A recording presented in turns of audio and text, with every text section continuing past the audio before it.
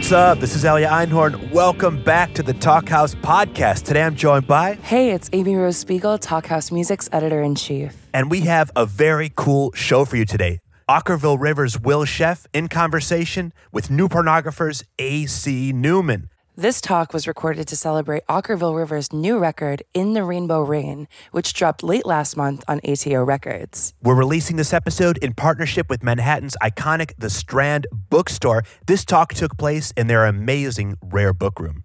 Will Sheff is the leader of Okkervil River, a band which formed in Austin, Texas 20 years ago this year. How has it been 20 years? I have no idea. Elia, you've played with them though, right? Our bands played together back in the aughts. I've watched them from side stage. They are fantastic performers. Hint, stay tuned after this talk, listeners. Yeah, there's been a rotating cast of musicians around Will, most notably Jonathan Myberg, who famously went on to form Shearwater with Will. Right, Jonathan wanted to perform his own songs, so the guys just started another band. Now, Okkervil River has gone on to release, whether on their own or in collaboration, a dozen LPs. As you mentioned, In the Rainbow Rain just dropped. It's their fantastic new joint.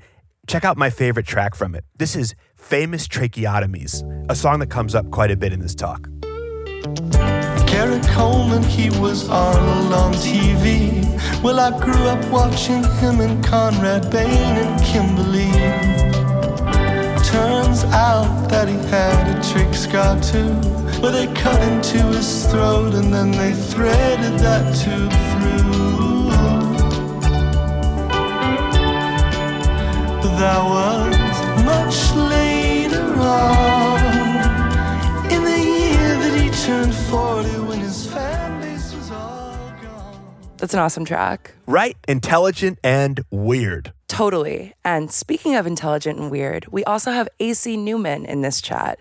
He's the center of the indie power pop collective, The New Pornographers. Right. This is a band that's been around almost as long as Okkervil River. I remember seeing them at the Metro in Chicago in the early aughts. An absolutely amazing band.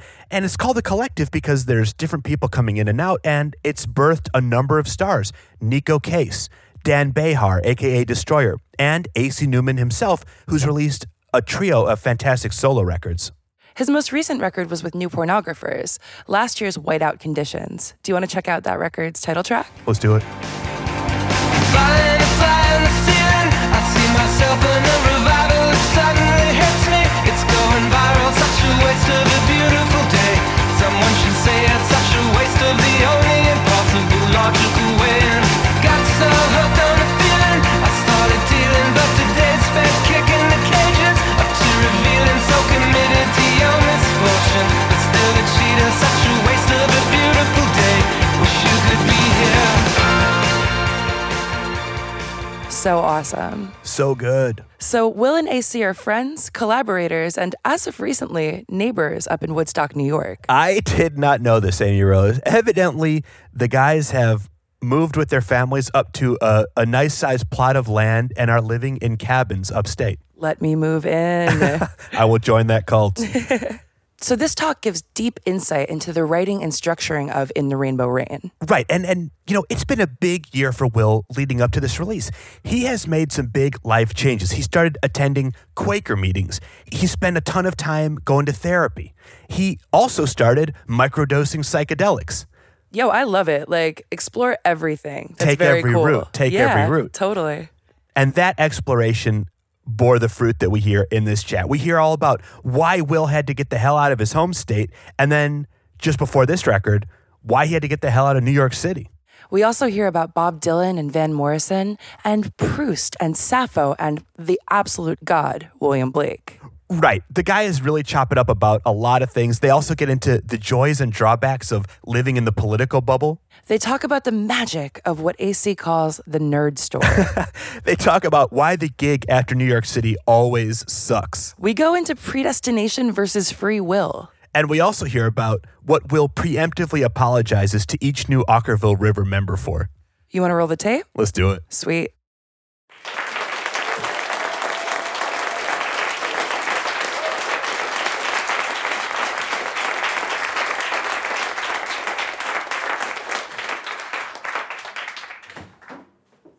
We should just talk until it feels We feels talked natural. about just talking and just saying things. Talking until it feels natural. Carl is basically the path of least resistance for this interview because they were saying, "Oh, somebody, who do you want to do the interview?" And Carl is currently my landlord, essentially.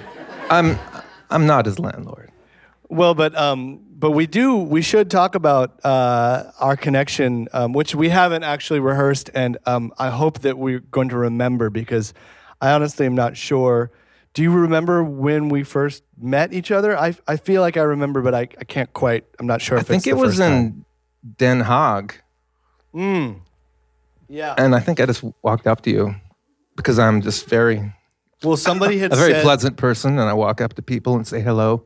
Carl is, in fact, a very pleasant person, and I remember saying afterwards to somebody, it's just like the bullshit factor, the lead singer, frontman, ego bullshit factor that you get used to with musicians is not there in Carl. You know, like the shitty two egos grappling like stags in a nature documentary. So let's talk about who does have that bullshit lead singer.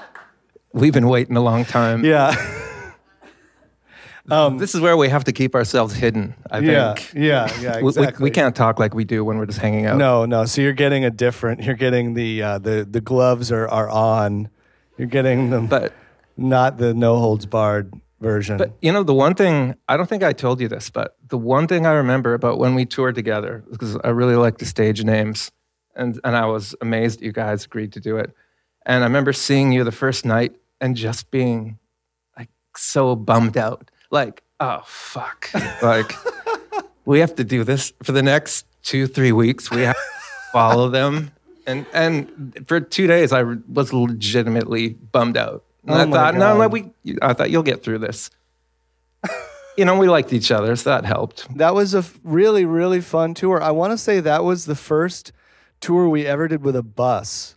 So it felt really rock star, you know, like we were touring with you guys and we were in a bus and we'd been on tour for so long that your body is just playing the songs without you even trying to. You're just like, oh, wow, I appear to be playing a set.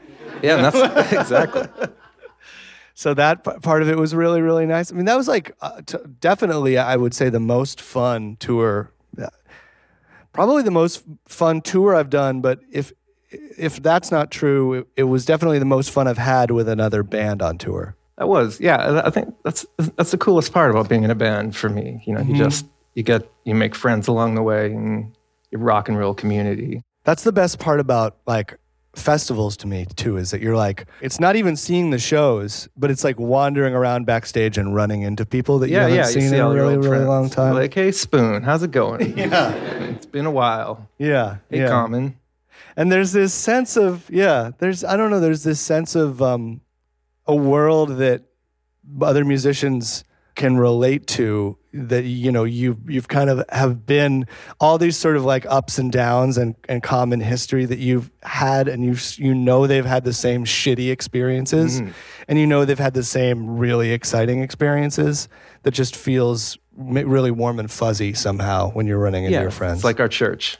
Yeah. We have the... Yeah, absolutely. They all feel the same pain.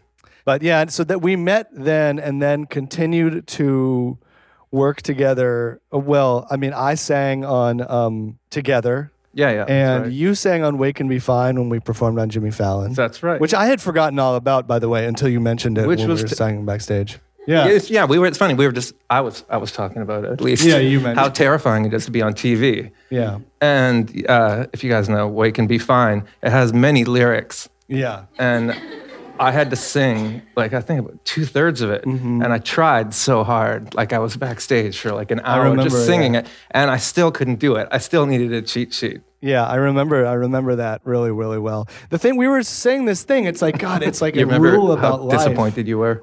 Well, no, I remember that you were freaked out by the lyrics, and I always feel guilty about that. And anytime anybody joins my band, and I'm like, they're like, oh my God, there's a lot of lyrics. I'm always just like, yeah, I'm sorry. I'm really, really sorry. And they're like, there's really no set form to this either. You kind of like... Yeah, the phrasing is really weird. I can't remember it now, but some of those songs are... I do think subliminally I am trying to torture people sometimes. It's like I'm working out childhood aggressions Just on the off my chance. band members. Just on the off chance that somebody you hate has to sing it. Just make it difficult. And finally, you got the chance with me. I think it's actually culminated in the fact that we are actually now living. We are actually living in the cottage on Carl's property now. So all I had to do was walk across the lawn to ask you whether or not you would be interested in doing it. Because, like a lot of people, everybody's trying to escape New York, right? Yeah. Yes. Like Joan Didion. You're like, goodbye to all that. And sometimes you can stay too long at the party. Yes. And my wife and I just really wanted Will and Beth to come up to Woodstock. So we said, well, we've got this cottage, which sounds fancier than it is. Yeah. Yeah. It's like, it's not a big deal to have a cottage in Woodstock. It's not like, it's next to our stables or anything. Yeah. It's just Yeah. You go to, it's just the dignity of not being in New York. This thing of like, oh my God, like I don't have to like be rude and shitty to people around me just to get through my day. It's true. And also my 6-year-old son absolutely adores Will. Oh yeah. Which is pretty awesome. Like they have a day at school where it's like Grandparents' Day or Special Persons' Day. And he was like, so who do you want to... Will. Yeah. He was like, but Will's on tour. I know. So he cried. He's still crying. You know that? Yeah. Yeah. Oh. It's the first thing in his life that I think taught him about disappointment. So that's a good lesson. Thank you for teaching him that. You don't always get what you want. Yeah, I aim to disappoint. Sometimes you get hurt by people. People that love you. People that you love. But no. But no, it's funny. We have had to deal with some like actual kind of landlord bullshit in the last day. Like, oh my God. It's not that gross, but it's sort of gross. Yeah. It's just a leaky pipe. Yeah. But I mean, I don't know, just getting out of New York City, which was like something that is actually really, really weirdly hard to do. I think that bringing it into the record, it was like when I wrote that song, Don't Move Back to LA, it was like, that was because some other friends of ours had moved out, had kind of in a big domino effect, all moved out of New York at the same time and gone to LA. And it felt like a personal betrayal. It was like, why are you leaving me here? With like very little announcement in advance. You're just suddenly going away. And now I have to be here all alone. And I was just like, oh, don't move back to LA. And then I was like, oh, I feel this is so painful. And I bet if I just sing a song right now, it just slowly morphed into singing. You just kept saying it until it became a song. Yeah. I mean, and the song started out as like, I was like, all I really need to do is just sing the words Don't Move Back to LA for 5 minutes. And it would probably be like a pretty good song. Mm-hmm. And then I have to put some other stuff in too. But secretly, I think what I was doing was also kind of saying to myself, because that's the narrator of that song is more like, no, just join me in the shitty hell that is New York. Mm-hmm. Like don't make your life better, be in the bad life. Do you think is there some bigger metaphor, like New York and LA, like they represent such. Well, I mean, part of what I was experiencing things. is, as a kid who comes from New Hampshire, there's this thing where I grew up in New Hampshire, and I was not a fun place for a young person, but it's also beautiful. And I knew when I was a kid, I was like, I want to get out. I got to get out. But I also wasn't like, I don't ever want to come back. This place is terrible. I had a vision of coming back. But the thing is, in order for it to be a place where like young people can be or artists can be, like somebody's got to start moving back. Some people who are young have got, and as a person in a small town, I remember this like New Yorker article that I read last year about this, where they were talking about, what happens in the towns where people leave or where people don't leave. And it gets into sort of the political, where there becomes this sort of brain drain, and there's these really beautiful places where all of the young people and all the energetic people left. And there's a sense of like, well, we want the young people to go spread their wings and fly, but now that they've gone away, our town is sort of like drained of its vitality.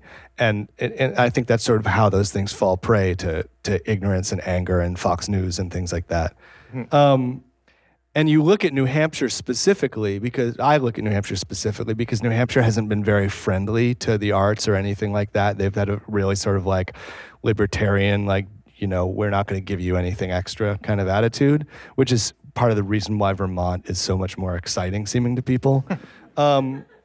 And so I think on some level that song is kind of about like, gosh, like if you stayed in your town and made it cooler, the whole country would be cooler. But I'm also aware that that's kind of like a naive philosophy. But I think maybe that's a little bit of what's in that song too. But it's the cost of leaving. Yeah. That brings up something we were talking about. Like, do you think you had any choice? Like, do you think you had to leave New Hampshire, or did your destiny as a musician, preclude any free will?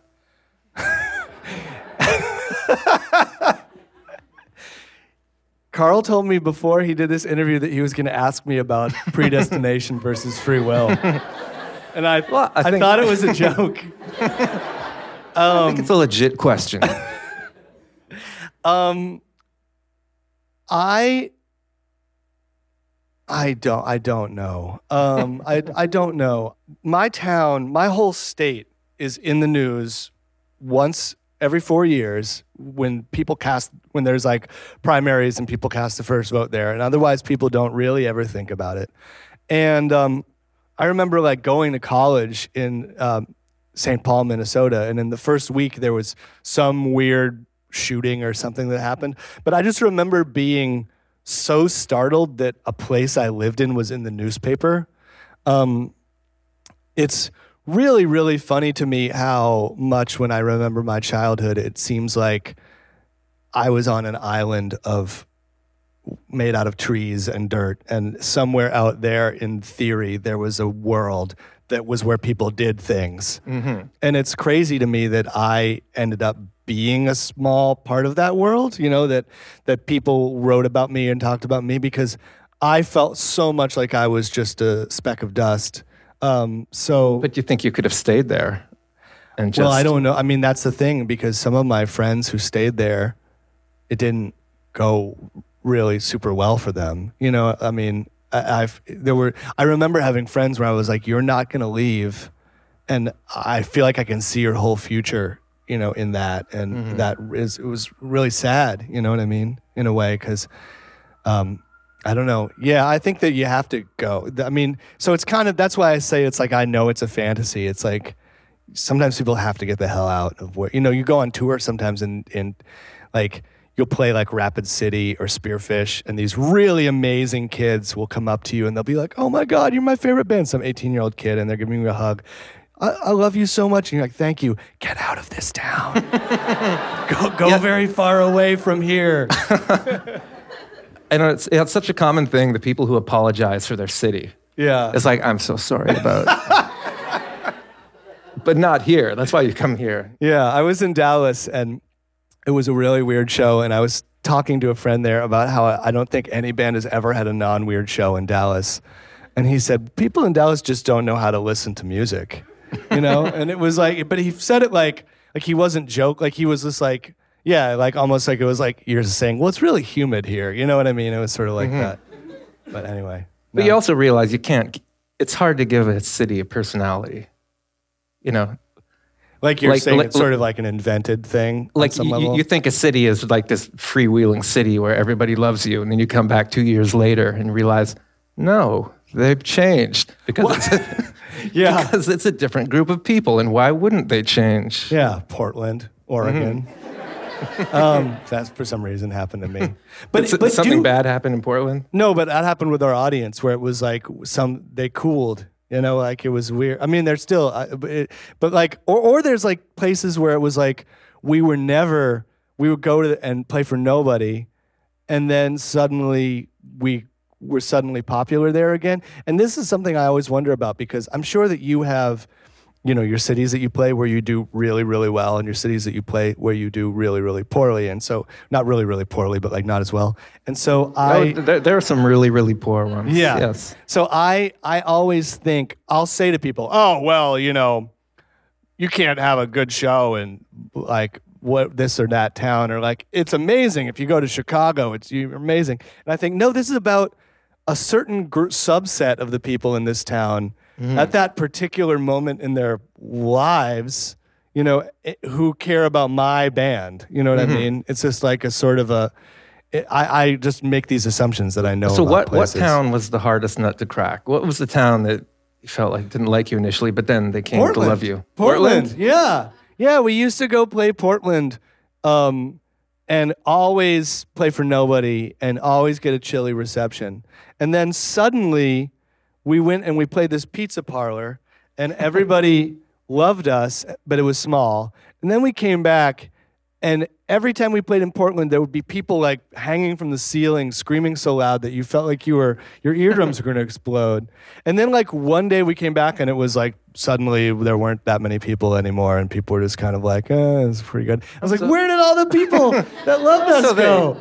Wow, so you've been through a full 360 with Portland. Yeah, but now things are like, Portland is likes us again. But for a while there, I was going to ask you which city turned on you, but it was Portland. Yeah, it's all Portland. I have like complicated feelings about Portland. It's a fascinating city. Yeah. But anyway, what's that for you? What's like your what's a tough nut to crack? A legendary city is San Diego. Oh yeah. Like I remember playing there many times, and when you finally have a good show in San Diego, that's when you think, we've got something here. Like, I think we're going to be popular. There are 60 people here. Yeah. In San Diego. Yeah, San Diego's They're clapping.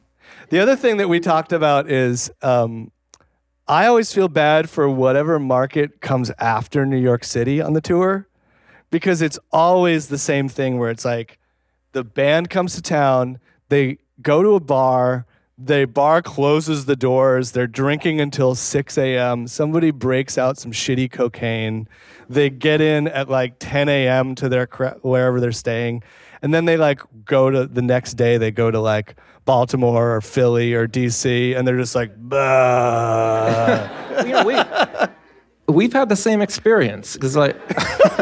Well, that exact experience. And if you're on tour with somebody and you see them the next day and you're like, oh man, he looks rough, But it's a weird thing when we both moved to New York, and when you start here, it just ruins you. Like all of a sudden, that night is gone. Like all of a sudden, that night where you would party till 6 a.m. in New York is, well, I'm gonna go back to my apartment. You guys. You guys just do whatever you're going to do. I'm just going to go pet my dog or something. And then you go to all the other cities and you go, yeah, it's okay. Chicago's nice. Yeah. San Francisco's cool, I guess. I live in fucking New York. Yeah. Yeah. But I mean... But then you have to get the hell out. I had to get the hell out because it was more personal for me. Some people draw energy from New York and it makes them alive and they're really, really excited about it. And like, that is amazing and they should be here. For me, I always just felt like I was getting the life sucked out of me, but not because that's because of who I am. You know what I mean? It's like the way that I'm wired. I felt like New York was making demands on me that it's just like so hard to do the simplest thing, just like to wake up and get your guitar somewhere, buy a time, and then be, even today, like getting this thing, it's just so hard. And I would leave town because I was writing a lot upstate, like I have places that I've been able to go and do writing and really, really focus on writing. And I remember there's like a Proust quote that I remember reading where he's saying, the voice that gives you inspiration, it's like a tiny, tiny, tiny whisper. And so if you're not paying attention or if you sort of think, yeah, I'll remember that later or whatever, you won't, you will miss that little tiny whisper. That's certainly true for me. Maybe for other people, it's a big bullhorn, but not for me. It's a tiny little whisper. And so I would go out of town and I would hunker down and I would write, and my whole life was just like writing and cooking and like taking a walk. And it was like healing and regenerative and beautiful. And then I would come back into New York, and before I had even gotten out of my car, somebody had like flipped me off or spit on my car or like almost hit me in their car. It was just like this thing of like New York immediately tells you like, I hate you, like immediately upon showing up. And I'm just overly sensitive. And some people are just like, whatever, who cares? New But the York, other fuck side you. of it is like, I was just next door on the Forbidden Planet, and you go in there and there's like men and women every age, like all races, and they're all just buying like Doom Patrol comics or like buying really action cool. figures. And I was like, oh, I love this place. Yeah. Like where yeah. else would you have this? Yes. Yeah, no, that's Like it's kind of one of my favorite places in New York, because you walk around and I think, I didn't know this existed. This Yes. doesn't exist anywhere else. Yeah, I mean, that's the beautiful draw of cities, coming back to the New York, LA media, big centers of places. And in Austin was like that in Texas, where it was like everybody who was not a good old boy basically goes to Austin. And it's a beautiful thing. But then sometimes you're like, well, God, if they stayed and they were like, no, fuck you, this is my town too, then maybe it would be cool. But maybe not, I don't know. And then on the other side of it, my wife, when I was in the nerd store, I was talking to my wife on the phone, and she was at a birthday party upstate, and she said, this place is so Trumpy. It's like, she said that it was a kid's birthday party, and there were people with the red MAGA hats. And I realized Woodstock is nice. It's a nice bubble in the bubble, but you're surrounded by, so we're just fucked. We can't, you can't get away from it. Life comes after you. Well, that's why I feel like it's important personally. Well, I mean, it seems to me like it would be good to be integrated with people like that, so that you could at least be like showing, I don't know, so you could at least be showing people that they're not, I don't know, it seems like the bubble model is not working, I guess is maybe more what I'd want to say. Yeah. Should we switch gears or something? Yeah, let's switch gears. Not a lot of people know this, but Will made a record called Love Streams. Yeah. Just under the name Love Streams. And it was only recently that I realized it never came out. Yeah. And like I thought of it as an album that people knew and had been released, but it hadn't been. And there's a connection. I mean, not more of a vague connection, but well, an early version of Famous Tracheotomies was on that, but what's really interesting about Love Streams, gosh, I don't even know how germane this is to the discussion, but it actually feels very sort of related to the spirit of it. In 2011 or earlier, I can't remember, but I started making this record that was like drum machines and synths and no acoustic anything, and was sort of my crash course in teaching myself how to record. But it was also kind of like attempting to come up with a different style of writing. And it never came out for a lot of really complicated reasons. It started out as something I was just making for myself, and then it had a couple of different botched rollout things where it didn't come out. But it's weirdly been this sort of mulch for all of the other records that I did afterwards.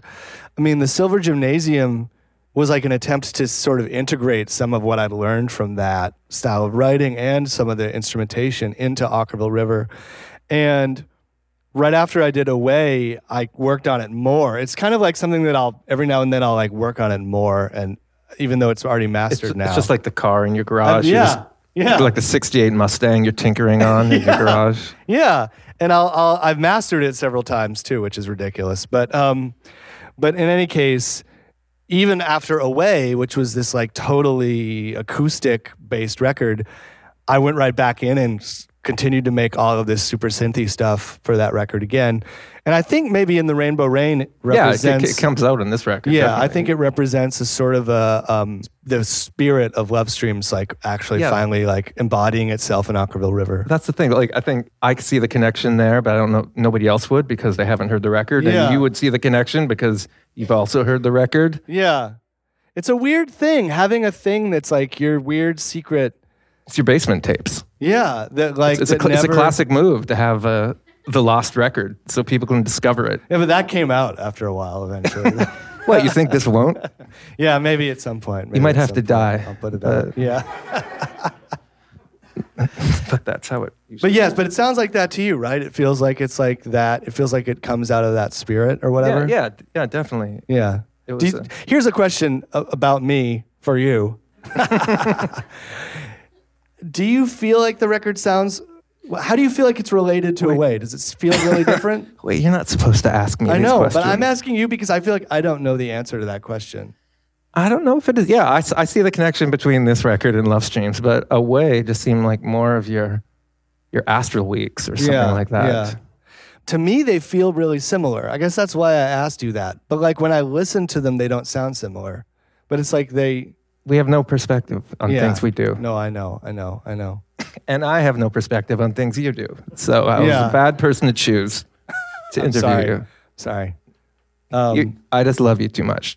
You're too close to me. Well, that's so nice.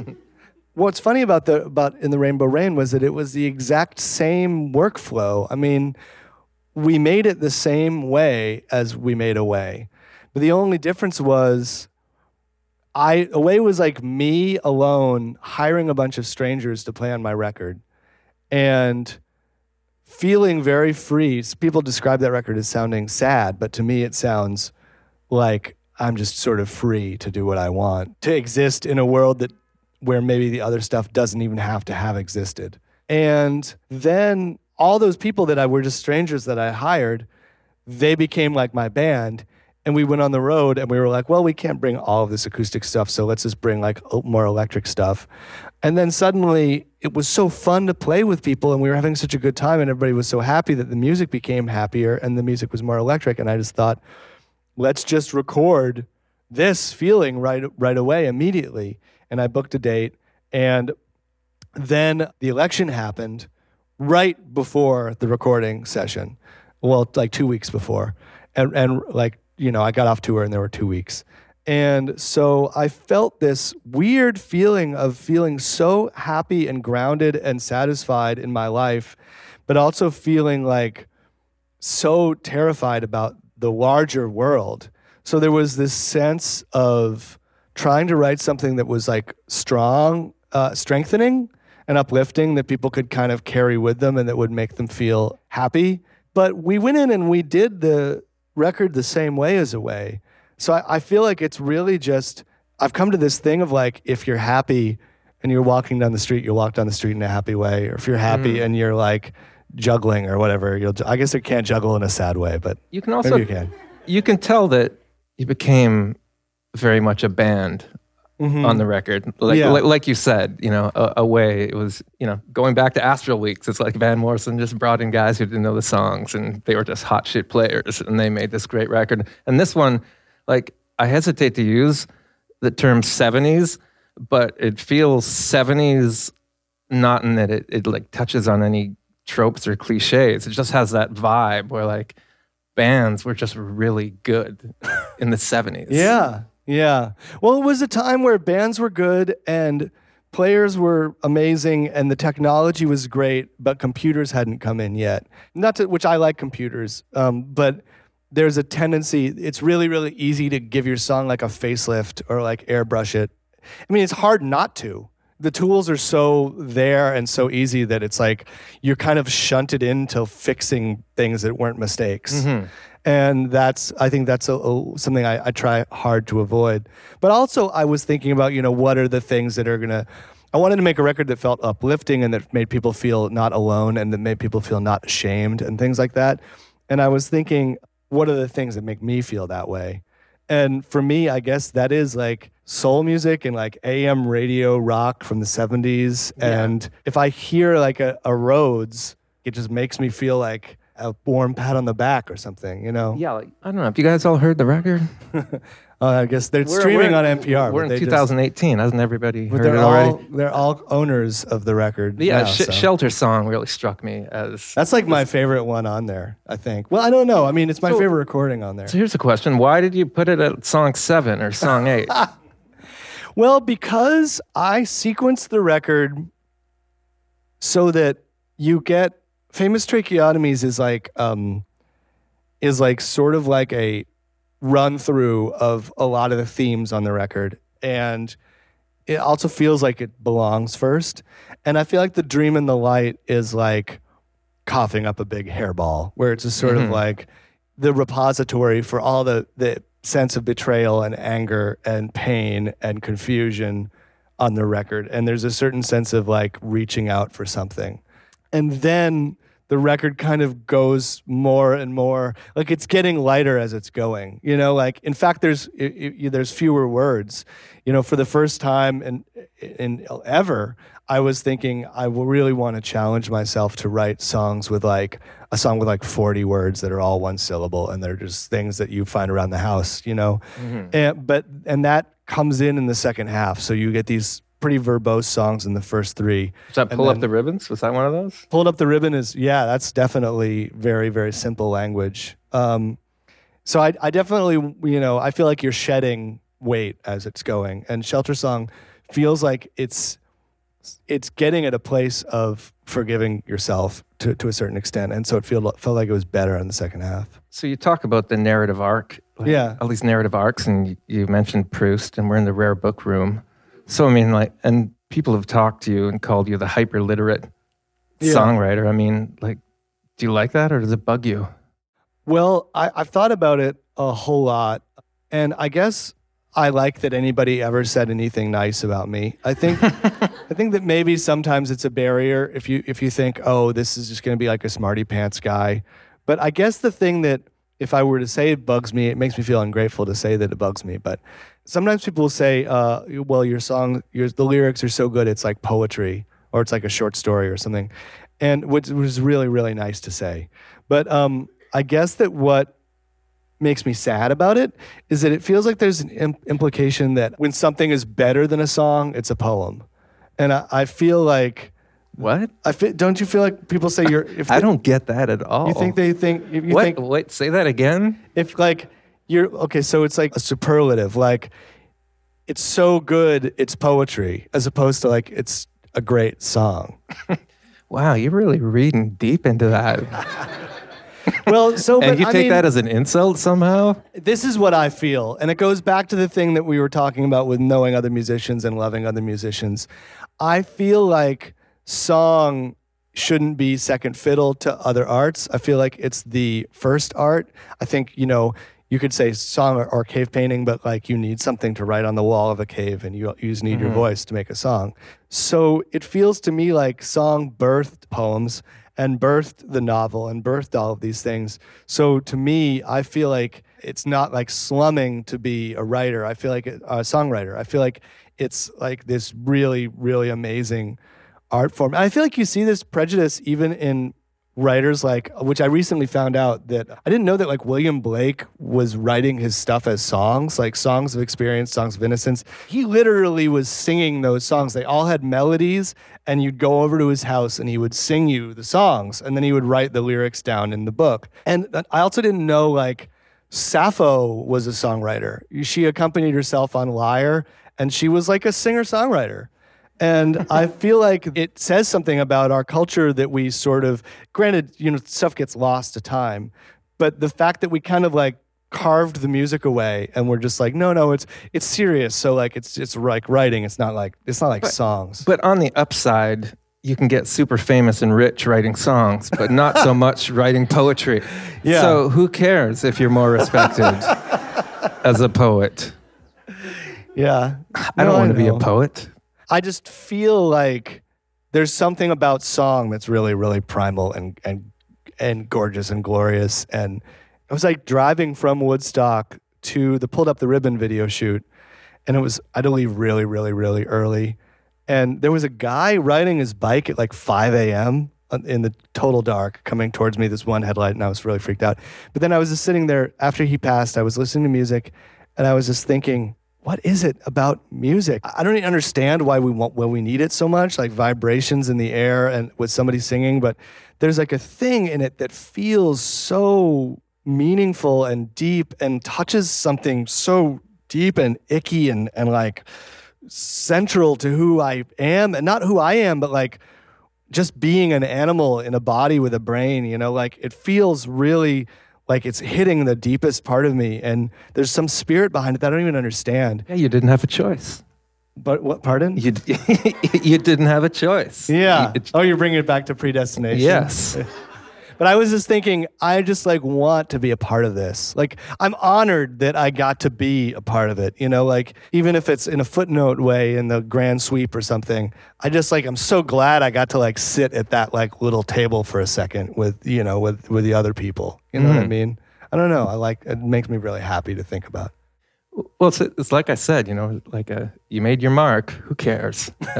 Who cares what happens next? You know, you left your mark on the world. This is something that it's a quote from somebody else, but I don't want to name. But you've told me this several times now because we stay up and you know talk about. There's a lot to talk about because we've been around. We've both been in bands for a really long time and experienced a lot of the same things and frustrations and exaltations and things and overthinking. And I'm more overthinky than you, I think. I think you're more at peace with some things than I am sometimes. I think I just keep it hidden. Maybe. I just scream into my pillow, whereas you talk about it. Yeah, that might be the case. Don't actually do that. Okay. Well, are we winding down? Is there anything more that you I don't know. What else is there? I don't really know. What? Does that mean you should play some songs? Yeah, I'll play some songs. I think we did it. We've done this enough. All right.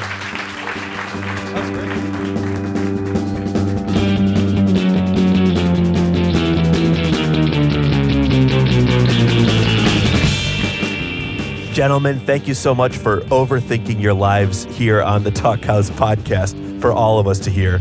Totally. If you like today's talk, you might also love our upcoming Natalie Prass and Matthew E. White event at the Strand. We're actually giving away tickets on our socials if you want to join us in New York. Check it out. Across platforms, we are at Talk House. I also want to give a big shout out to one of my favorite podcasts, Song Exploder, the AC Newman episode I caught live when it taped in New York. Really good stuff. That dude is just interesting no matter what he's doing. Such a good series. Today's talk was recorded by Charles Mueller and co-produced by Mark Yoshizumi. Shout out, Mark. So you might be wondering what Will and AC were talking about at the end there. Well, guess what? As a special treat, Will played some new songs from In the Rainbow Rain. We chose one of our favorites for you, which he performed walking through the crowd. This is Don't Move Back to LA by Okkervil River. Take it away.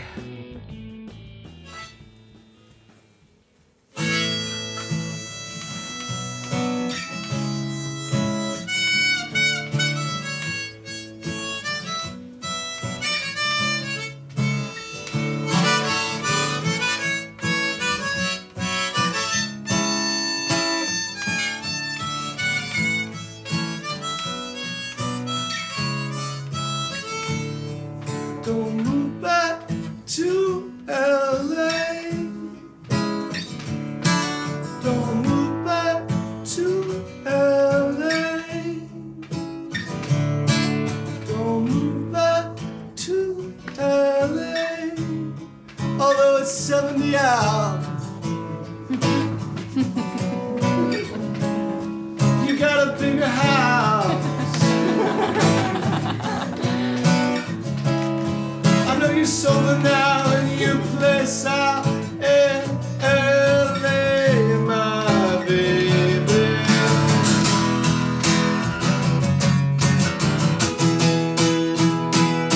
I'm gonna send this out to Mistress Mike. She knows who she is and what I like. I'm gonna send this out to Susan Sneeze. I'm gonna say a 30 rosaries. I'm gonna tell her don't move back to LA. Don't get your license back. Don't cut your intake back. Don't move back to LA. It's actually worse out in LA, my baby. 'Cause those West Coast cats, they're gonna chew you up.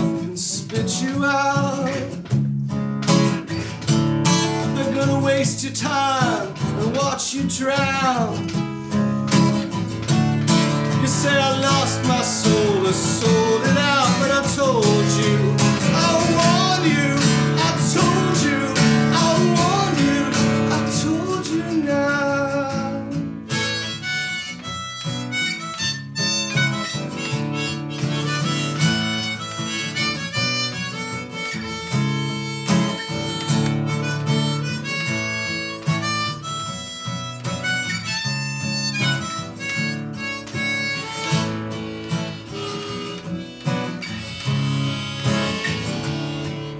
In 2 more weeks, I'll drop this drag, and you can have your New York City back.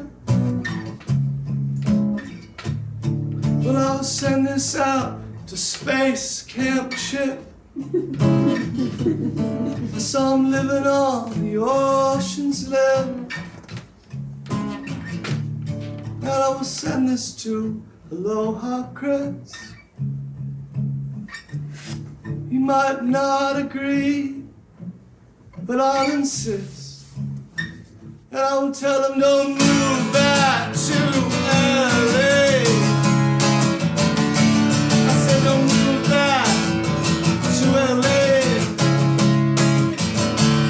You got a Midwest song, so sing it out. You got a Deep South song, so sing it out. You got a mountain song, so sing it out. I got an East Coast song.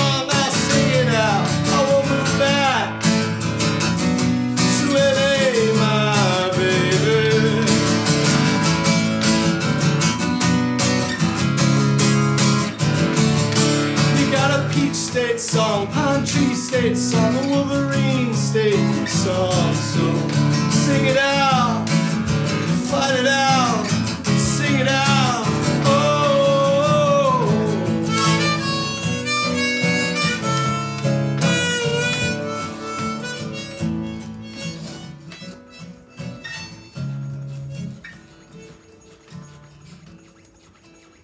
manual fade.